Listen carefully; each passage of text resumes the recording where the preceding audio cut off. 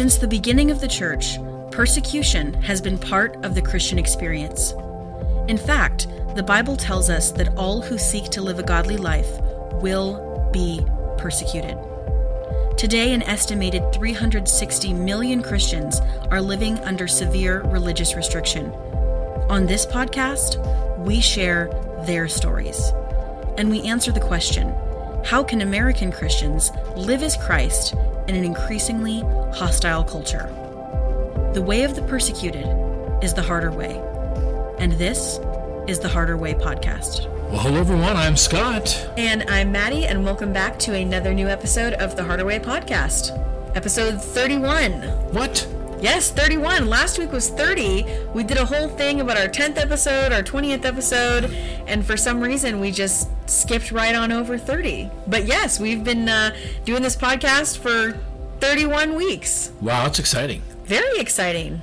Yeah, we have 21 weeks to go until we've made it a year. Woohoo! That'll be a great milestone that'll be worth celebrating. Yeah, that'll be pretty cool. 52 episodes. Yeah. Yeah, well, and if you're enjoying the podcast, if it's blessing you, share it with somebody. We don't really advertise it or push it or anything, so we're just trusting the Lord to work through word of mouth and to work through the hearts of the people listening. So we actually had a lovely lady come up to us on our way into church last week, and she told us how much she had been enjoying the podcast and that it had been blessing her, and she'd been recommending it to people. So thank you so much for that. I'm sure you're listening to this episode as well. Yeah. And to all of you who have sent us such positive feedback on the podcast or who have been sharing it with other people, we really, really appreciate that, because we know that this message is so important. Not that we're so great or, we're so good at doing podcasts. No, I feel like we're just, God chooses some people to be Sunday school teachers. God chooses some people to be pastors. God chooses someone to be givers or serve the communion. I mean, we all have different things we do in the church and in the body of Christ in general, and we are just really privileged to be a bit invited in to this kind of like secret club of Americans that know about the persecuted church and have been able to glean some wisdom. Yes. And I have to think Dawn and Marion are the founders of the ministry.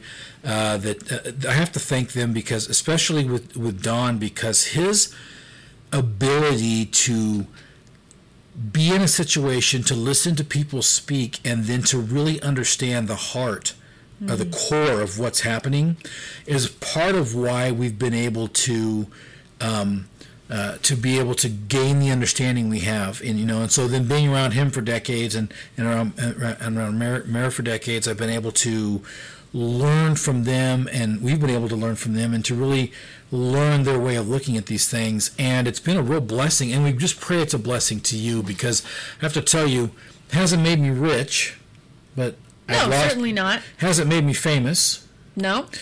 But it has made me contented in the Lord. And that's the most important thing, and we talked about that.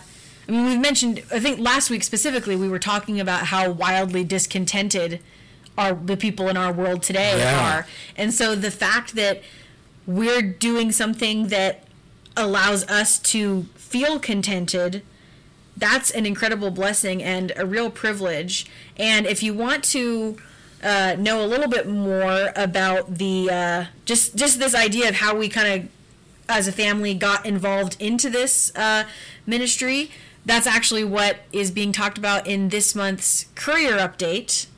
So you're going to get some great information there. I know that many of you who are listening have already signed up for that. And that comes directly to your mailbox. It's paper. It's old-fashioned. We love it. Yes, so you can, if you are not signed up for it, please do, because there's stuff in there that you genuinely are not going to find anyplace else, because other people in the States just do not have this information. So you can sign up for that. Email us at nationsforjc, that's nations, the number 4, little j, little c, at gmail.com, and we will get you signed up for that. And those of you who already are, you're going to get a great Courier Update coming to you in about a week or so.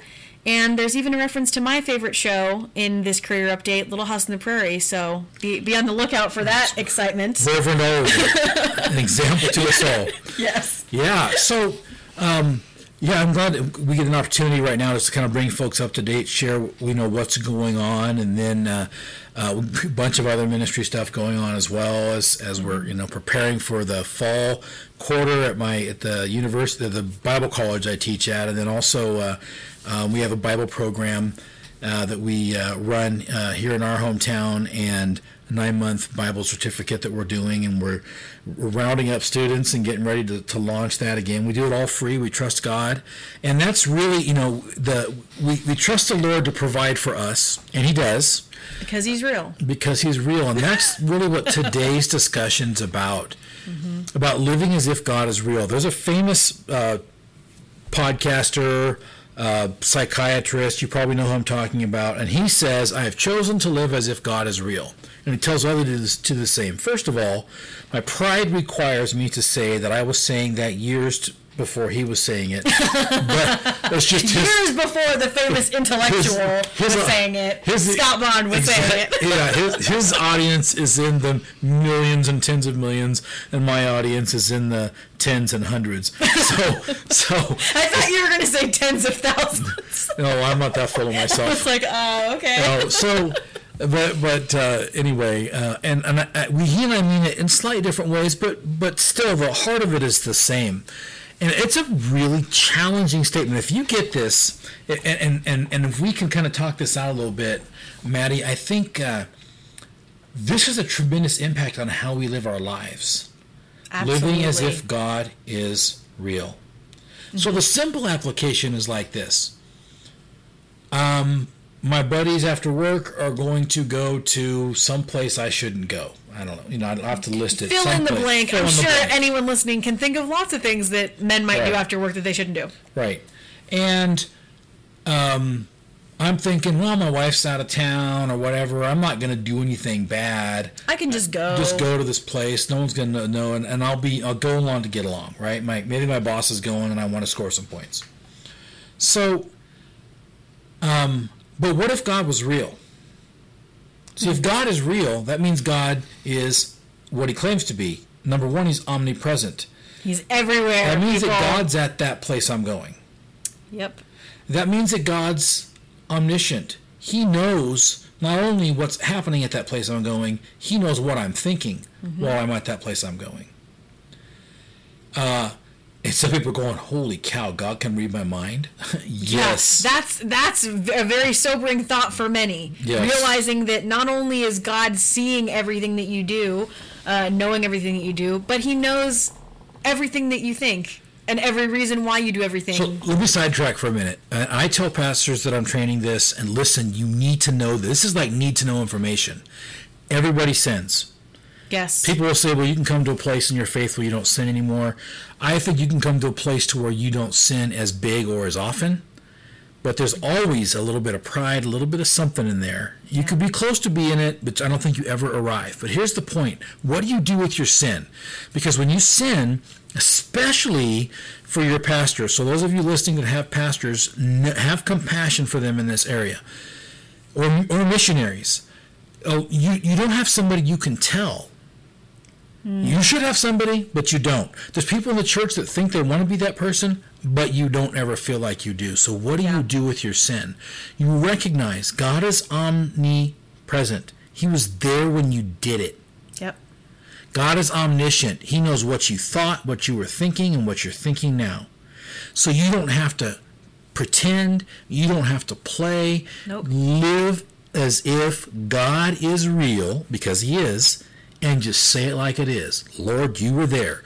You saw that I did X. You know I was thinking X. You know I've made this mistake before. I need your help. I need you to deliver me from this, Lord. I confess that I've sinned.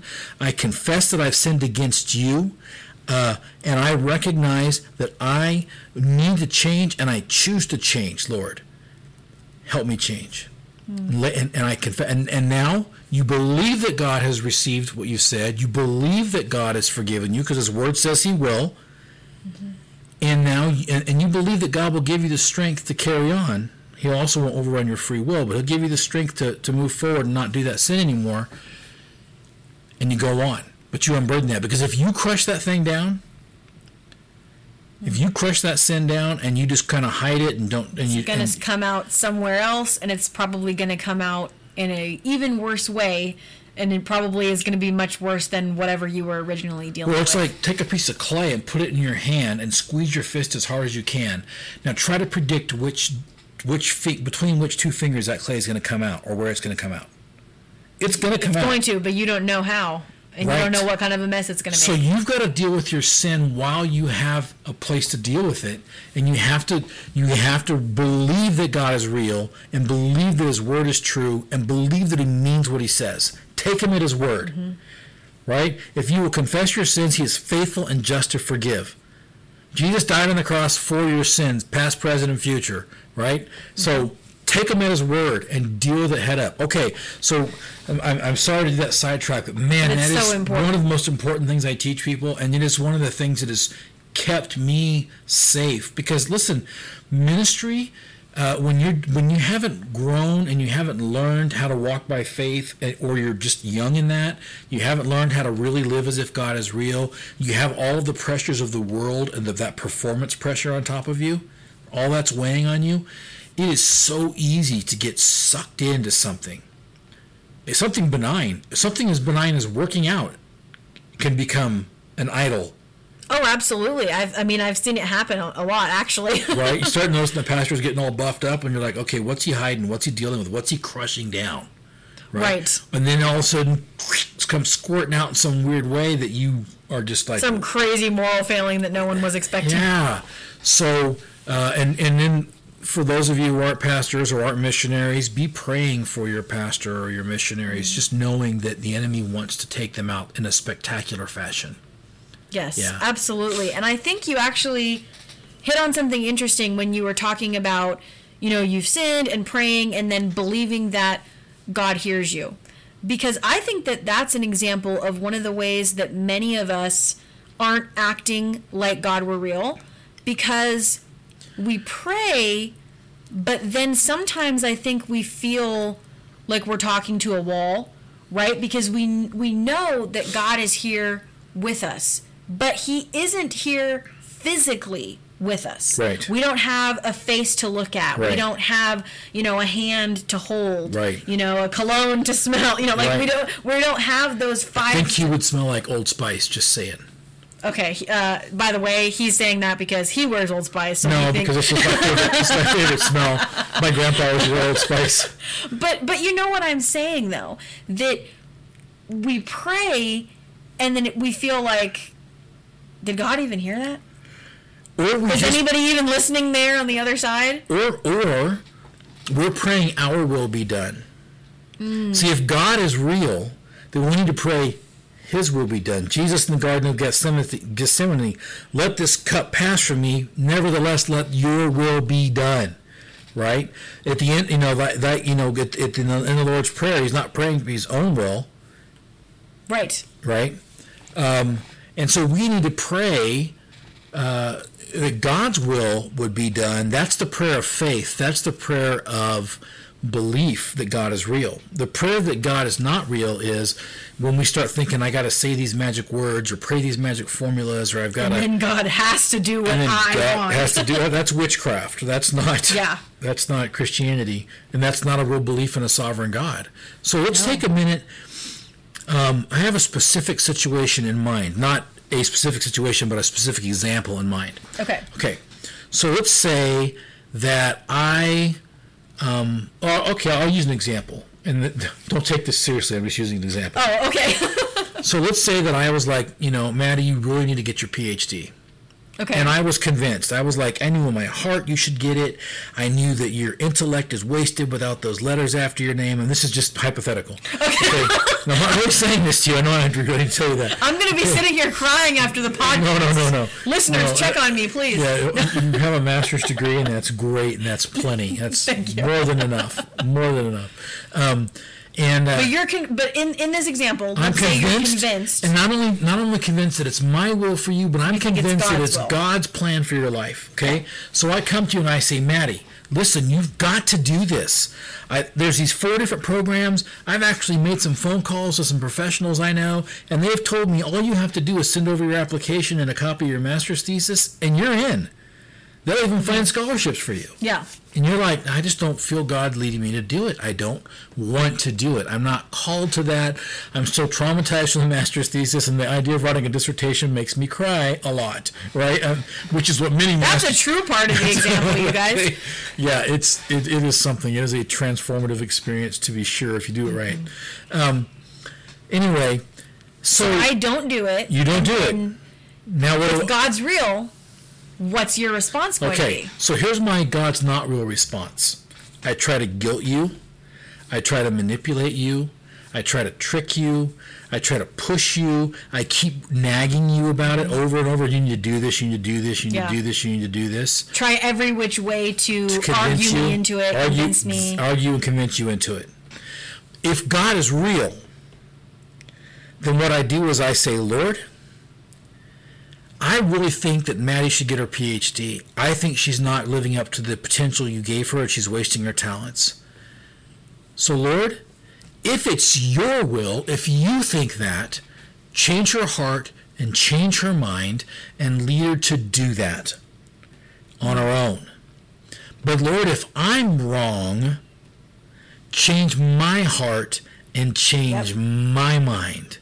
That's the key. That is a prayer of faith prayed by a person who believes God is real. Because here's something that I think is really important. If you believe that God is real, then you have to believe that his word is true. Right. Okay? And if you believe that his word is true, it means that everything that the Bible tells us about who God is true. So it means that if we believe God is real, we have to believe that he's sovereign. We have to believe... Which means he controls everything, over everything. We have to believe that his providence, and we've talked about this in the podcast before, his providence and his providential hand are working all things together. We have to believe that his ways are higher than our ways, his thoughts higher than our thoughts. We have to believe that he's outside of time, that he's all knowledgeable, that he knows every possibility, that he is the only one who knows exactly what we're supposed to do, right?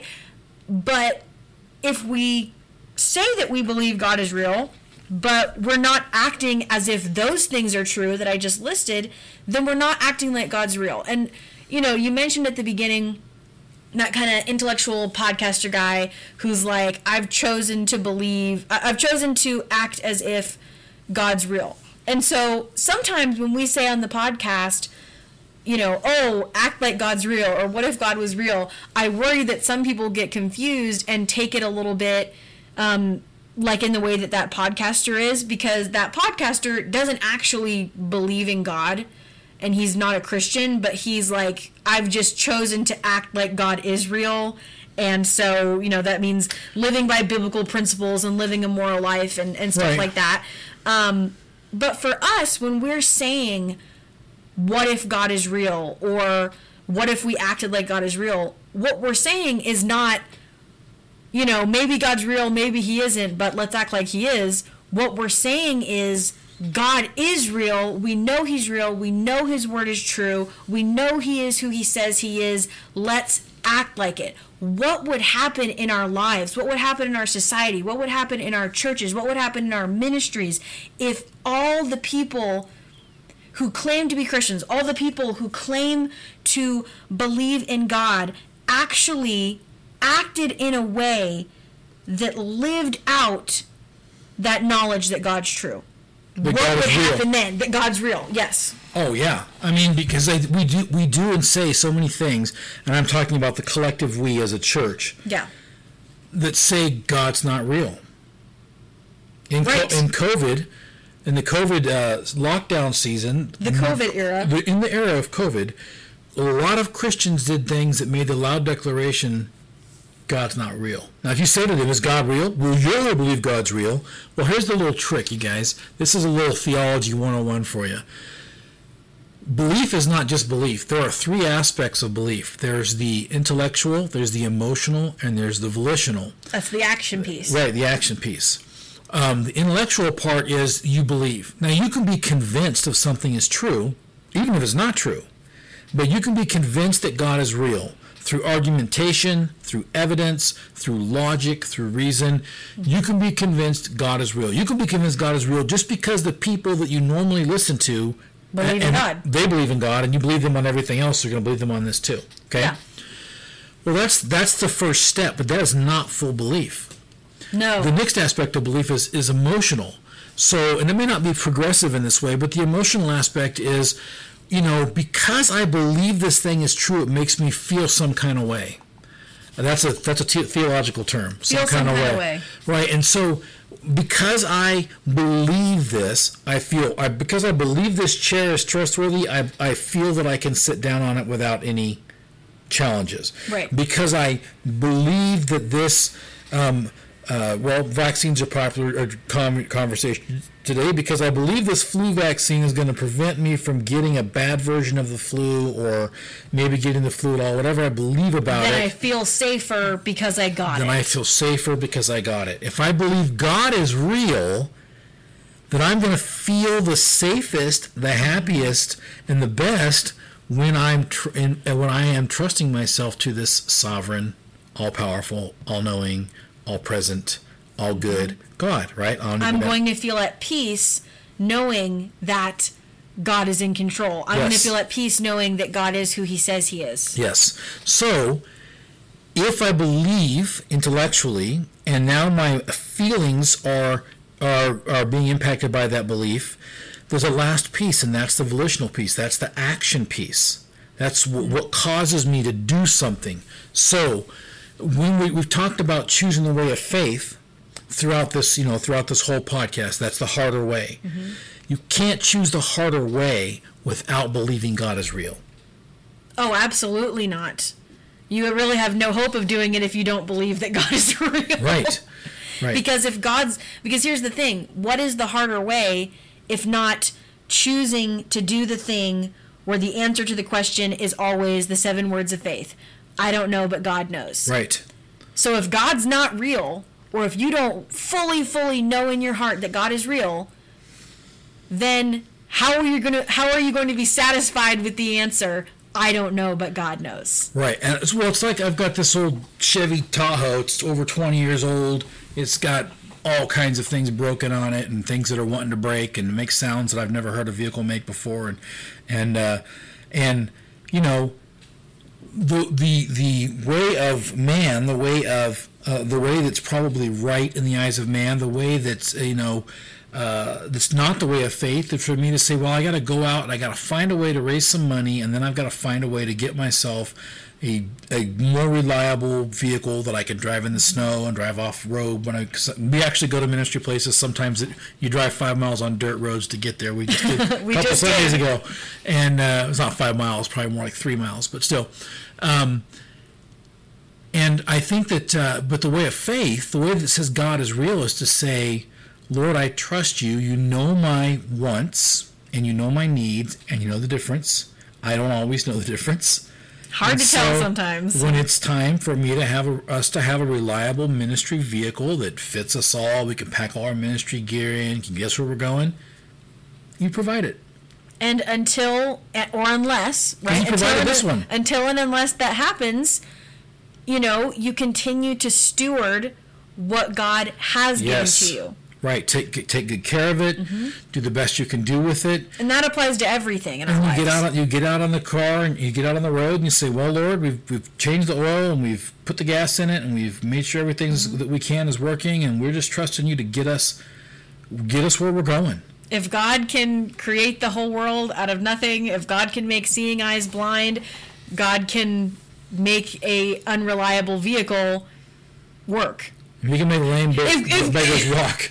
I'll put it to you this way. If God can resurrect people, right. if God can bring people back from the dead, if Lazarus is coming back from the dead, God can resurrect any vehicle. Yes. Right? Easily. If he so chooses in his will, he can do it. And so if we are understanding of the fact that God can do anything, and we know that God has nothing but good gifts for his children, and we know that God works all things together for the good of those who love him, then we know that when we don't get the things that we want, when we don't think things are working out for our good, it's not because God is punishing us. It's not because God's not real. It's not because anything like that.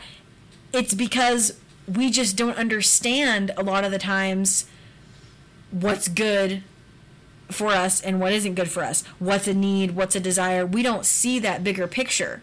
And so if you're not living like God is real, if you don't fully believe that God is real, you're going to be discouraged constantly. Because if you're just looking at the outside world and the things going on in the world today, you're going to be constantly discouraged and upset. Yeah, there's a lot in the world to look at to go, whoa, this is scary. Yeah. But if we can just take a moment and wrap up with the perspective of our persecuted brothers and sisters, they don't have all these worries that we do. Because they're straight at the place of, well, God's either real or I'm sunk. Yeah. Because my kid's sick, there's no medicine, and they wouldn't let me in the hospital anyway. So we're praying, and we have to believe God for either healing here on earth or healing going to heaven. And they see both. They see miracles all the time. They don't have a choice. I asked a Baptist pastor one time from a denomination that's cessationist. They don't believe that that the spiritual gifts discussed in Corinthians are happening today. And I said, "What's your position on miracles?" And he looked me dead in the face. And this is in Cuba, a couple of decades ago. And he goes, "Hey, without miracles, we would die." Right? And we were sitting there trying to have a little bit of food to eat, and there was not really any bread or anything, and we needed a little bread because all we had was like fried plantains and some rice. And a knock on the door, some little girl from somewhere in the jungle comes walking up with a bag full of little bread that her mom had gotten enough wheat to make some loaves of bread, was trying to sell them. We're like, we'll buy all of them. Yeah. I mean, that's normal life. Because if God is real, somebody with bread shows up at your door when you need bread. Yeah. If God is real, or not. But if God is real, you have the faith to say, well, they didn't, so I guess it wasn't what was going to happen. I think of the Indian pastor in the Punjab region of India and the American missionary. The American missionary told me this story, so it wasn't. This is not a third-hand story. He told me this story himself, and he said I was in India, and we were working on doing a church project, and he said. We had our lunches that were delivered. They have this whole lunch delivery system that they do in India. It comes from your home. It's in these metal dishes. And, oh, yes, yeah. And somebody stole their lunches. Oh. So the American pastor is mad. The American missionary, he's mad. And he's like, well, where do you think they are? What are we going to do? The Indian pastor says, sit down. And he begins to pray. And he says, Lord, I thank you that the people who were hungry enough to steal were able to find a good meal to eat today, because I know my wife made a really good meal for us. And so we pray, Lord, you would sustain them and you would bless them, and that they would come to know you, and that they would no longer have the need to steal. And Lord, we thank you for the opportunity of you allowing us to get this lunchtime to fast together today in prayer. That's a man that believes God's real. Yeah. And I believe That's that powerful. Belief is available for all of us, but we in the West, we American Christians, we have to work harder for it because we have so much opportunity, we have so much prosperity, we have so many blessings, we have so many options. We have so many other places and so many other things that we can look to besides God. Yeah. That sometimes we get distracted, our judgment gets clouded. We look every other place before we look to God. We look to God as the last resort, right? We say, well, all we can do now is just pray. As if that's something that you do when you've tried everything else, and I guess we can just pray about it and see what happens. So next time you hear me ask you the question, what if God was real? I'm not saying to you, God might or might not be real. Let's pretend. What I'm saying to you is, I see you acting in your flesh. How about acting in your faith? Because God is real. God is real. What's going to happen in you, in your world, in your sphere, if you start acting like it? That's what I want to see. I want to see all of us acting acting out that truth. Yeah. I think we'll see amazing things happen when we all decide to live in a way that shows that we do know that God is real. Yeah, and let's work on ourselves first. Yes, all right. Absolutely. God bless you guys. Thanks for being with us again for episode 31. We'll catch you next week. All right, bye-bye. Thank you for listening to the Harder Way podcast. If you were encouraged by this episode, please consider sharing it with a friend or leaving us a review. To be the first to know when we publish new episodes, subscribe to the Harder Way podcast on your favorite platform. Until next time, remember the words of Christ. Blessed are those who are persecuted for righteousness' sake, for theirs is the kingdom of heaven.